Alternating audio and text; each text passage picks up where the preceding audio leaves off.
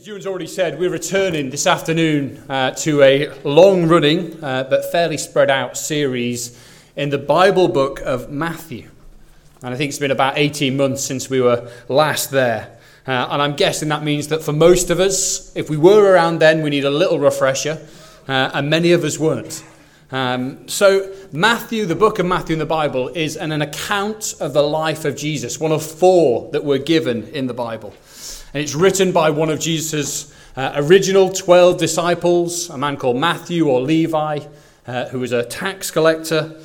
And there's a focus especially, as Matthew tells the story, on Jesus as the king, as the one who has come to rule and to reign, and a bit of a window into what life looks like when Jesus is king. And so there are lots of parables and stories that give us an impression of what it means for Jesus to be king. And Matthew's also keen to join the dots for us from the first part of the Bible, the Old Testament. And so frequently he's going to refer back to parts of the Old Testament and show us that Jesus is the fulfillment of the one who was promised to come. Jesus is the best, the pinnacle. And so as we're reading through Matthew, we'll see lots of quotations. Maybe some of your Bibles will have little footnotes to say this is where that comes from. And Matthew breaks his book into, in effect, 5 big sections that all involve Jesus teaching and events that go on. And he starts each section where he says, and Jesus finished. And then we begin a new section. And for the next 3-4 months, we're going to be looking at the 4th and then the 5th sections that Matthew sets out for us. And our aim today is to look together at the passage that Wendy's just read to us, but hopefully to see some of the bigger themes that we're going to see repeated over the next few chapters and the next, couple of months, I guess. And I would hope that as we dive into Matthew's gospel, it's going to be helpful to you if you're somebody that's here and you're asking the question, who is Jesus? Maybe you come along regularly and you're asking that question. Who is Jesus really? What is he like? But it's also helpful for us if we're asking the question, what does it look like for me to follow Jesus? What does it look like for me on a Monday morning and a Wednesday afternoon to be a follower of Jesus?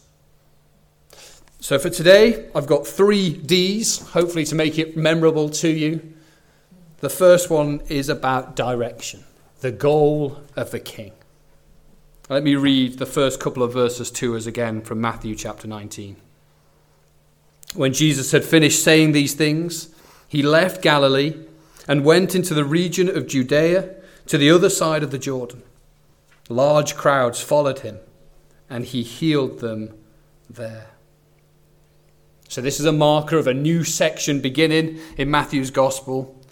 And Jesus is now, we're told, leaving Galilee. He's leaving the north of the country where he has predominantly been, where he's been slowly and steadily working through his teaching, through his works. He's been bringing about the realities of God's blessing and opening up the eyes of the people to see that they could truly know God.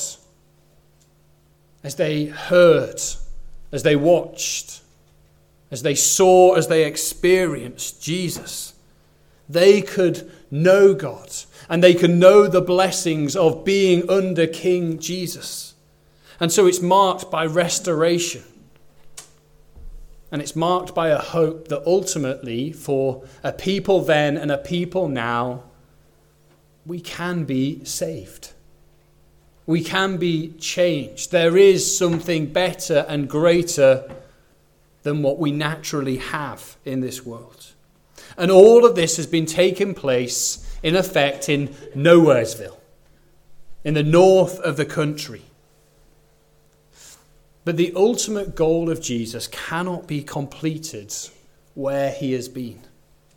He must eventually go to Jerusalem if he is going to fulfill his goal. If you've got a Bible, turn with me back to chapter 1 of Matthew.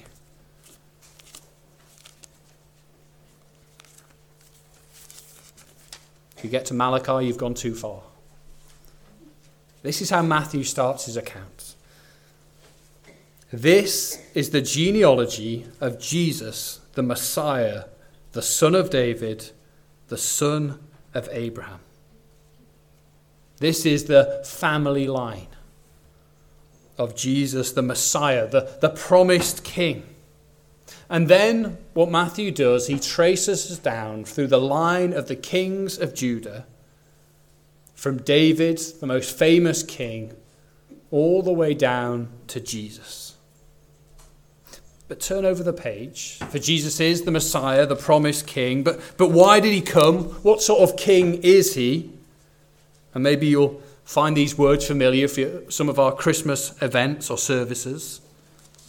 The angel visits Joseph and tells him about Mary and the child she's carrying. Verse 21, she will give birth to a son, and you are to give him the name Jesus, because he will save his people from their sins. This is the goal of Jesus, to save his people from their sins. And he can't do it in Galilee. He's begun to show them what being saved looks like. They've begun to experience the goodness of God. But he has to go to Jerusalem. Jesus himself has outlined this mission, what it is. Flick forward to chapter 16 of Matthew. Verse 21. After the disciples have realized or started to realize who Jesus is, we're told from that time on, Jesus began to explain to his disciples that he must go to Jerusalem, the capital city, and suffer many things at the hands of the elders, the chief priests, and the teachers of the law, and that he must be killed, and on the third day be raised to life. He repeats that mission, that goal, that destination again in chapter 17 a couple of times. And Jesus himself had described how there was a temptation to not walk that path. And when one of the disciples, Peter, gave voice to that temptation, Jesus calls it out as a temptation that comes from Satan, the great enemy of God. You can see that in chapter 16. Jesus must go to Jerusalem. And this section of Matthew's gospel that we're going to look at for the next few months is where we're going to see how determined Jesus is to fulfill his goal. Because the closer Jesus gets, the more the opposition and the more the reasons not to do it are going to increase. But as we see Jesus' determination, we're also going to learn more of what it is that he is winning for his people, what this salvation looks like. And so he's going to talk about grace, how people come to know God, and it's not through what they do. They can't earn it. And he's going to talk about a life that's marked by humility and self-sacrifice. We're going to see it in a life that is changed, that there is obvious fruit that comes from knowing God and being saved and following Jesus. And we're going to see in all of this that it demands a response. Salvation is of grace, but as we come to see and know Jesus, it will change us. Definitively, obviously. Jesus is determined to fulfill God's plan of salvation despite opposition. He will become the one that was foretold about, the one foreshadowed in the Old Testament. We read chapter 1, verse 1, and two names are highlighted to us. That Jesus is the son of David and the son of Abraham. If we know our Old Testament, and if you don't, I'm going to point you towards some characters. Abraham, a man who was promised by God that through his line, through his family, through one seed, one offspring in his line, all the nations on the earth will be blessed. Jesus is committed to that goal. He is the seed of Abraham, and he is the son of David, who God promised to David that one of his sons would be a king like David, but a king whose kingdom would not fail, would not end. That his great son would establish an enduring relationship between God and his people. We've entitled this series, The Triumph of Grace, because we're going to see Jesus does win. But it's not an easy path. It's not all wonderful and easy and shiny. It's a triumph because it's hard won, despite opposition. But it's a triumph of grace. It's a triumph of God's kindness, both to the people that are being saved, but also in the way that they are being saved. And all of this that we will see is shown so that we might see clearly who Jesus is, and that we might love him more, and that we, if we follow Jesus, might increasingly mirror him. That we might be a people marked by grace. So let's look at our second point. Divorce. The testing of the king. This section of Matthew's Gospel, and realistically this whole period of the life of Jesus, is, as we've said, marked by increasing opposition. Whilst Jesus is going about, as he's moving from Galilee to Judea, moving towards Jerusalem, we see the division that Jesus brings because the crowds love him and follow him and are blessed by him, and the religious leaders become increasingly antagonistic towards Jesus.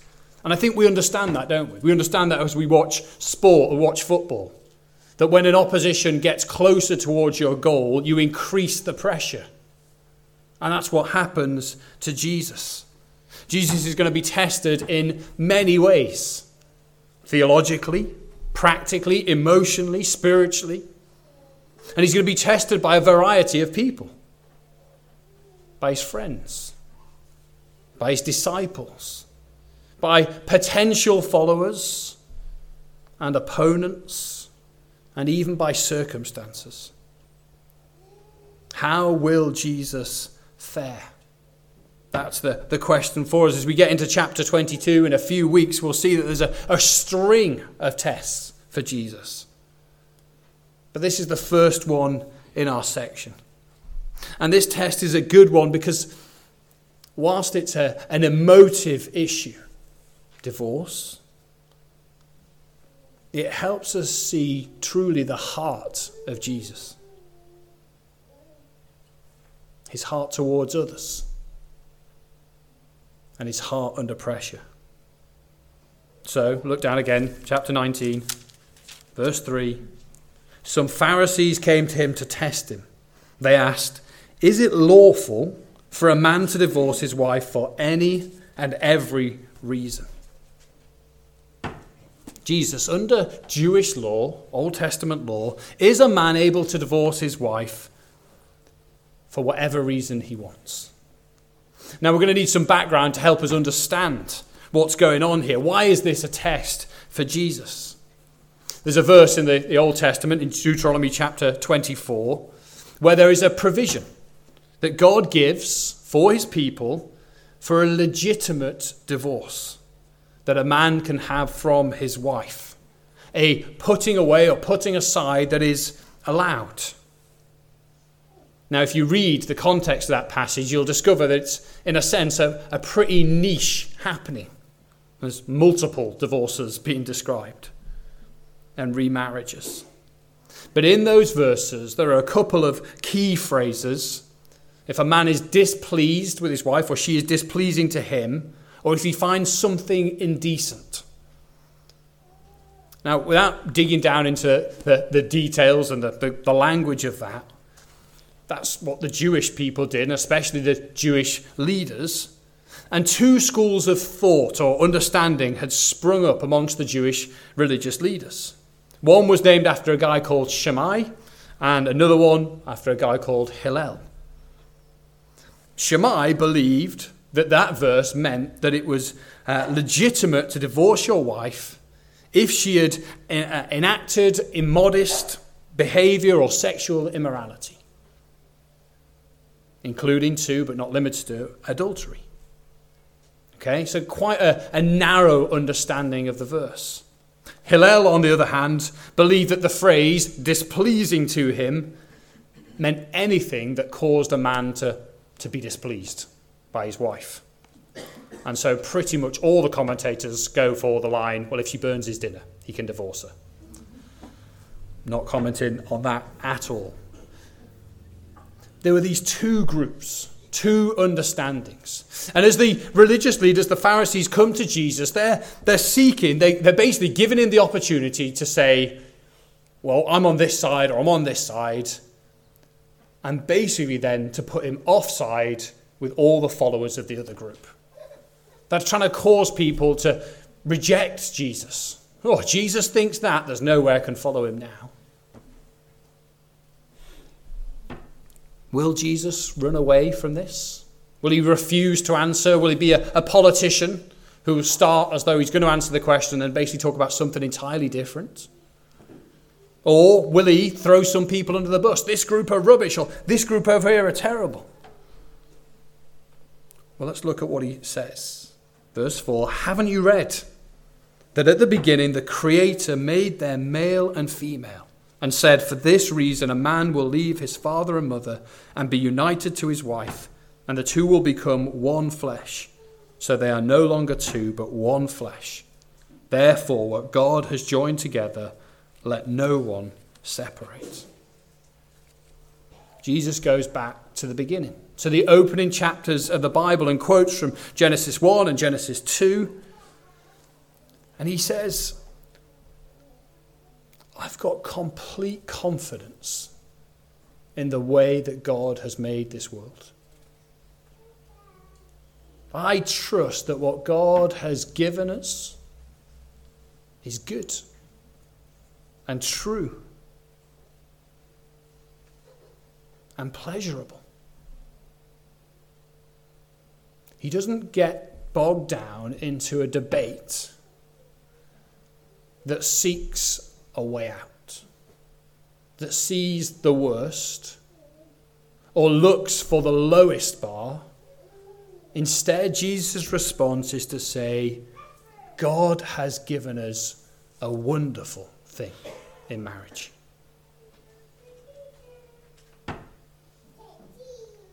Jesus' response to a question about divorce is delight. Delight in a good thing. This is what marriage should look like, Jesus says. The lifelong union of a man and woman joined together by God. The God who, as he's quoting these verses, echoes the God who made the sky and the earth, the land and the sea, who joins them together to make a good world, in the same way joined together man and woman in a good thing called marriage. Jesus states that the intention and design for marriage is not that they should be ended by people at all. They are not meant to be seasonal. They're not meant to be disposable. They reflect very intentionally the love that God has for his people. A lasting, committed, passionate, unbreakable bond. Marriages are meant to be places of life, places of refuge and safety, of protection, of love, of provision, a foundation for flourishing, a grounding for growth. It's almost as Jesus says, guys, it's good. Marriage is good. Did you hear me at the back? Marriage is good. Jesus has an incredibly high view of what God has done and planned and purposed. And if we, as followers of Jesus, we ought to have the same high view of marriage. If you're thinking about getting married, this is what Jesus points us towards. Something that God has planned and given. Something that God is involved in. It's something, isn't it, that is echoed in the words of our traditional marriage service. Promises that are made in sickness and in health, for richer, for poorer. Whatever comes, something that's going to last as long as it's in our power. What God has joined together, let no one separate. Jesus, what do you think about divorce? I want to go bigger and greater and more beautiful. As ever, as Jesus speaks to people, in front of people, with us listening on, Jesus exposes our hearts. Too often, the hearers, the original hearers, and for us, we think about the lowest bar. What's the minimum that we need to do? What's the pass mark? I don't want to expend any more effort. Maybe I don't feel as though I can risk going for anything better than that. I think that's what the Pharisees are doing. They're coming in and they're debating about this. Well, what can we get away with? What's manageable? What's achievable for us? And Jesus says, you've forgotten how good God is. How good his purposes and his plans and his commands and his ways are. But too often we just set our bar so much lower. I think this is what my heart's like. How can I get by? What's the way that I can engineer things so that I'll succeed? Rather than looking at what's the best that I could do. I was thinking about this as I was walking up to the church this afternoon. I took my driving test round here. And I deliberately booked my driving test for peak rush hour. Because I thought then I'll have to do the least. I'll spend my entire driving test sat in traffic. And I probably won't have to do much. And I was right. But it's kind of ugly, isn't it? Imagine if everybody did that. And we'd probably be even worse at driving than we are now. But that's what they're doing. They've set the bar so low. And you can hear the response of the Pharisees, and maybe you can hear it in your own heart. But that you can't be. Let no one separate. Is there no opportunity for divorce? Well, why then? Verse 7, they asked, did Moses command that a man give his wife a certificate of divorce and send her away? And Jesus' response, God, don't worry about, Moses permitted, not commanded, permitted divorce because of the hardness of people's hearts. That inner stiffening that we have against God's way, because I've got my own opinions, I've got my own desires, I've got my own ways. Because of that, God, in his kindness, permitted divorce. Didn't command it. And so Jesus says, but it was not this way from the beginning. Don't default to the lower setting. Remember how it was from the beginning. There is a reason that we can be divorced. Verse 9, I tell you that anyone who divorces his wife, except for sexual immorality, and marries another woman, commits adultery. Jesus is keeping the bar high while saying there are genuine reasons that divorce is permissible and maybe even the right thing.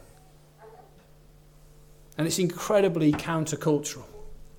It is to our culture, and I think for some of them, for their culture. We just need to stop for a second and think about this. Some of you have been divorced.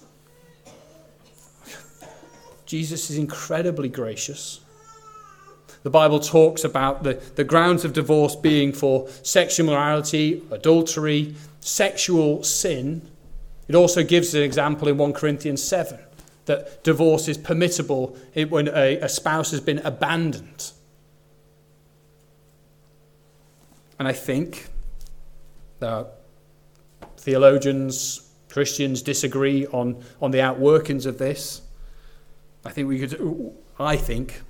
the argument that the abuse of a spouse is also grounds for legitimate divorce, I would agree with that.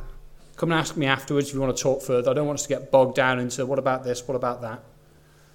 Because what Jesus is saying is keep the bar high because God's plan is good. That's what he's saying here. And he's not giving a lecture.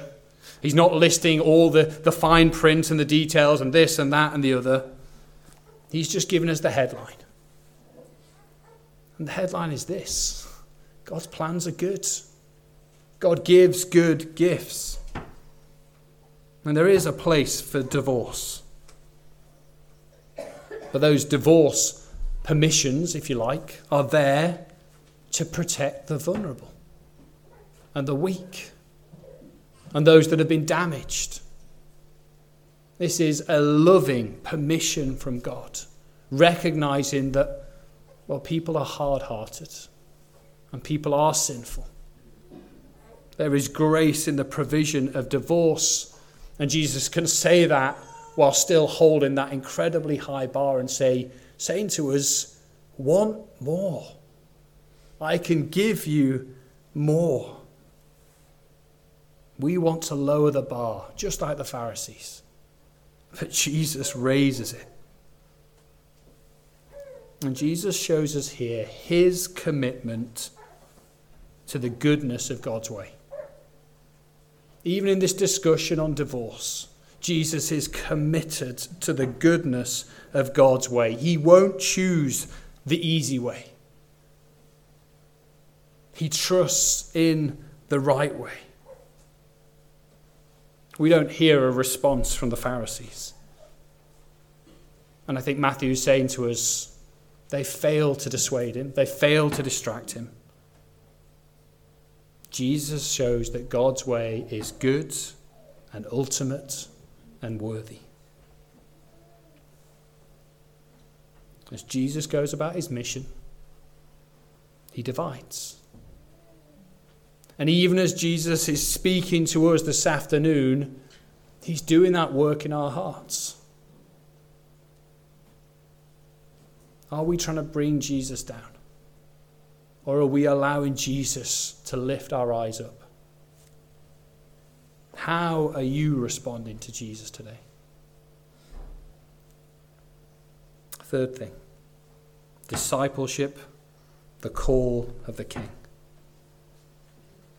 We don't hear a Pharisee's response, but we do hear the disciples chiming up.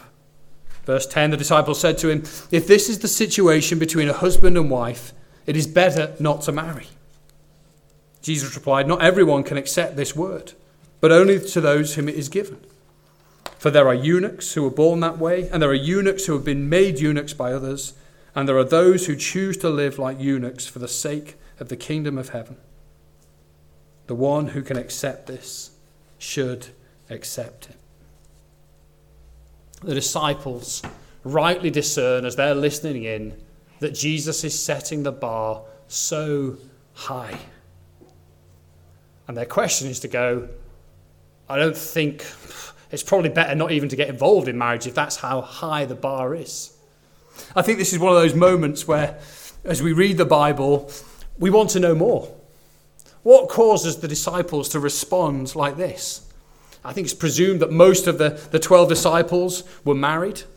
So in the next section, Jesus talks about people who have left their wives to follow him. We know that Peter at least had a mother-in-law. I think if he's got a mother-in-law without a wife, he's really getting the game wrong. I love my mother-in-law. She's great. But perhaps we want to know more, maybe for the wrong reasons. Maybe we want to know more about the disciples' marriage and go, were you hoping for a different answer here? Problems at home? Maybe one of you's got a problem with a wife who snores, or, there's a dispute going on in the background about whose turn it is to put the bins out this week, or much worse. But they get it. They get that Jesus has raised the bar. That there's no easy way out.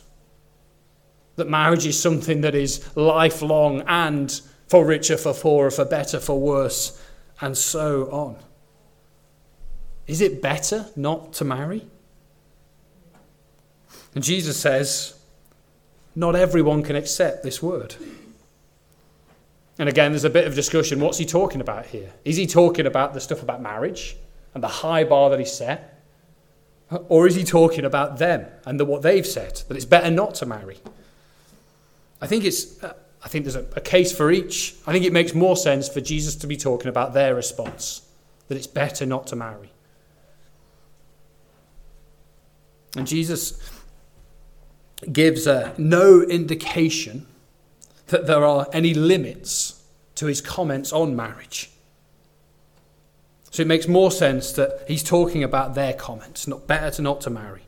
And Jesus says, that's true. For some people, it is better not to marry. And so again goes on to talk about eunuchs.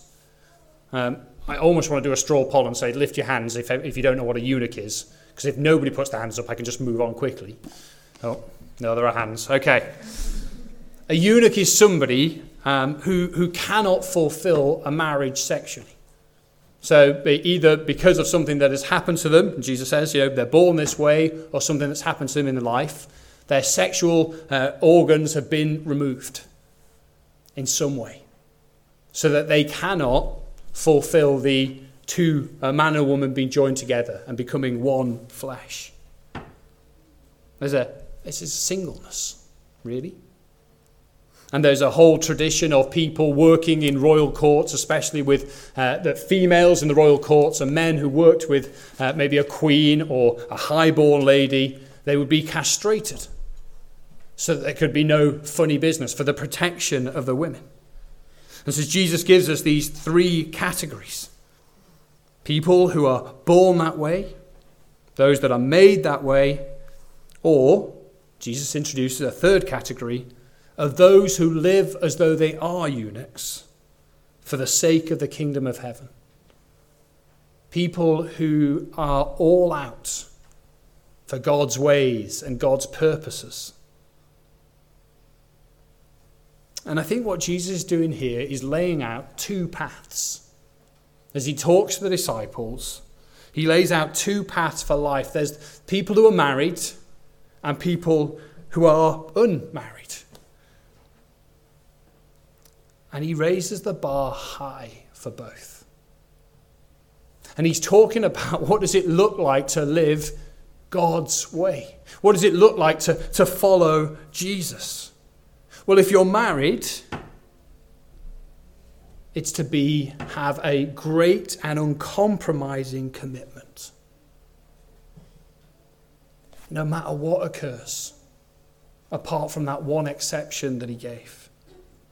This really high bar of commitment that produces the sort of, at its best, a sort of kingdom-like life. A place of flourishing, a place of happiness, a place of love. Love that will not be removed at the drop of a hat. Or The other path is singleness, either through circumstance or choice, to choose to be celibate, to say no to what so much of our world says is ultimate, that there's nothing better than to be married or to have sex. And remember, Jesus says this as a single man. Here are the two paths that he lays out. The one who can accept this should accept it. Depending on our circumstances, depending on our cultures, we may see one of these as harder than the other. Realistically, in a room this size, there are people whose marriages at the moment are not great, are hard. And maybe you're looking at single people and thinking, that looks preferable. And there are probably single people who are looking at married people going, you don't know how good you've got it. I wish I was married. That would be easier. But remember that Jesus is not accepting a low bar. He's setting our eyes so much higher as followers of him. What does it look like to follow Jesus? And he says, there's no easy street here. So don't look at marriage and think, well, it would be easier. And don't look at singleness and think, well, it'd be easier. Don't be driven by easy.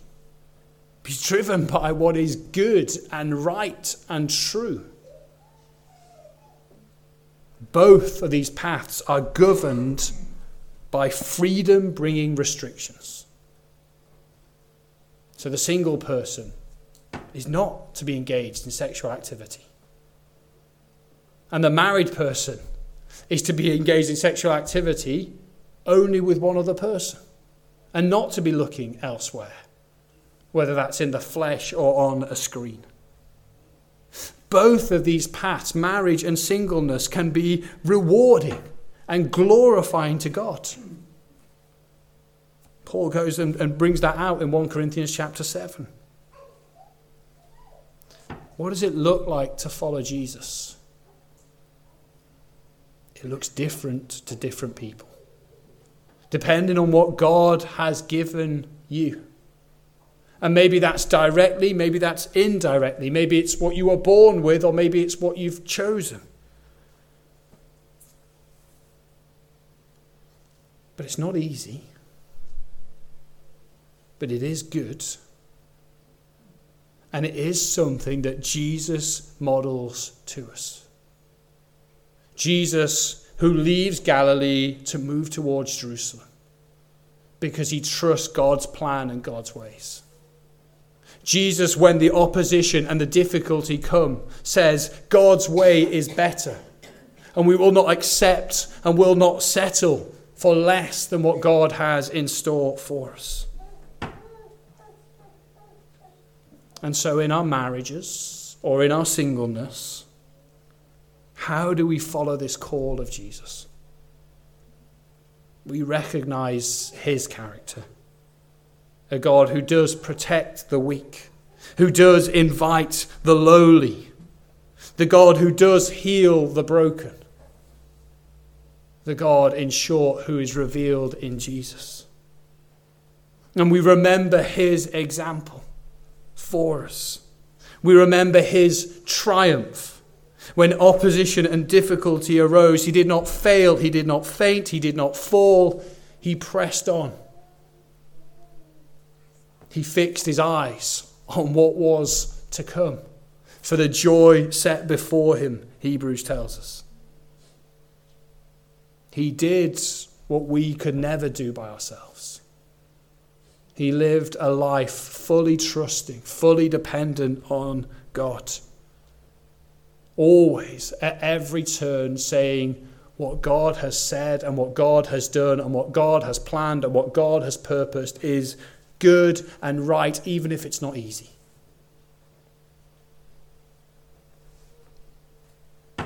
We reorientate our thinking and we remind ourselves that God's plan is the best for us. even if it's not what we choose. Even if your marriage is hard currently. Even if singleness is hard and you feel lonely.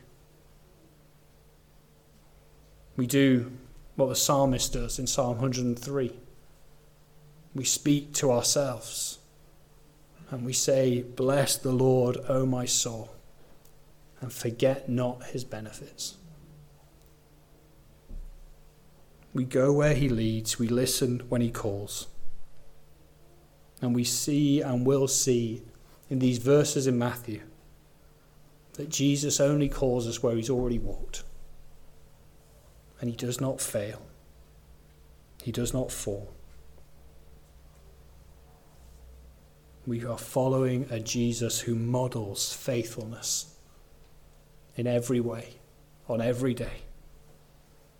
And he is for us. And he does not want us to settle for less. So much of us does. So much of us is willing to settle for less. And Jesus says, look at what God has made.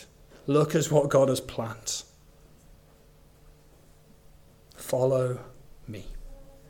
Let me pray.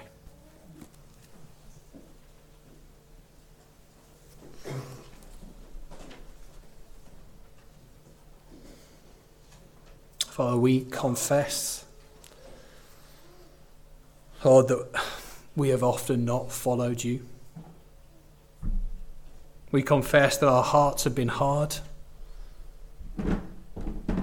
And we take great comfort that, Lord, you are a God who gives grace even to the hard-hearted. Father, as we walk through these chapters in Matthew over the coming months, Lord, show us more of Jesus and lift our eyes, Lord, to your calling. Fill our hearts with faith to trust that your way is good. And Father, let us be delighted to see how Jesus triumphs for us, Lord, and that he will be with us by his Spirit, Lord, so that we might become increasingly like him. Father, help us to sing the words of our final hymn now, Lord, recognizing that they make statements that have not always been true. But Father, help us to sing them with hearts that would want them to be true. Father, help us to take up our cross and to follow Jesus. We pray it for each other. We pray it for ourselves. In his name. Amen.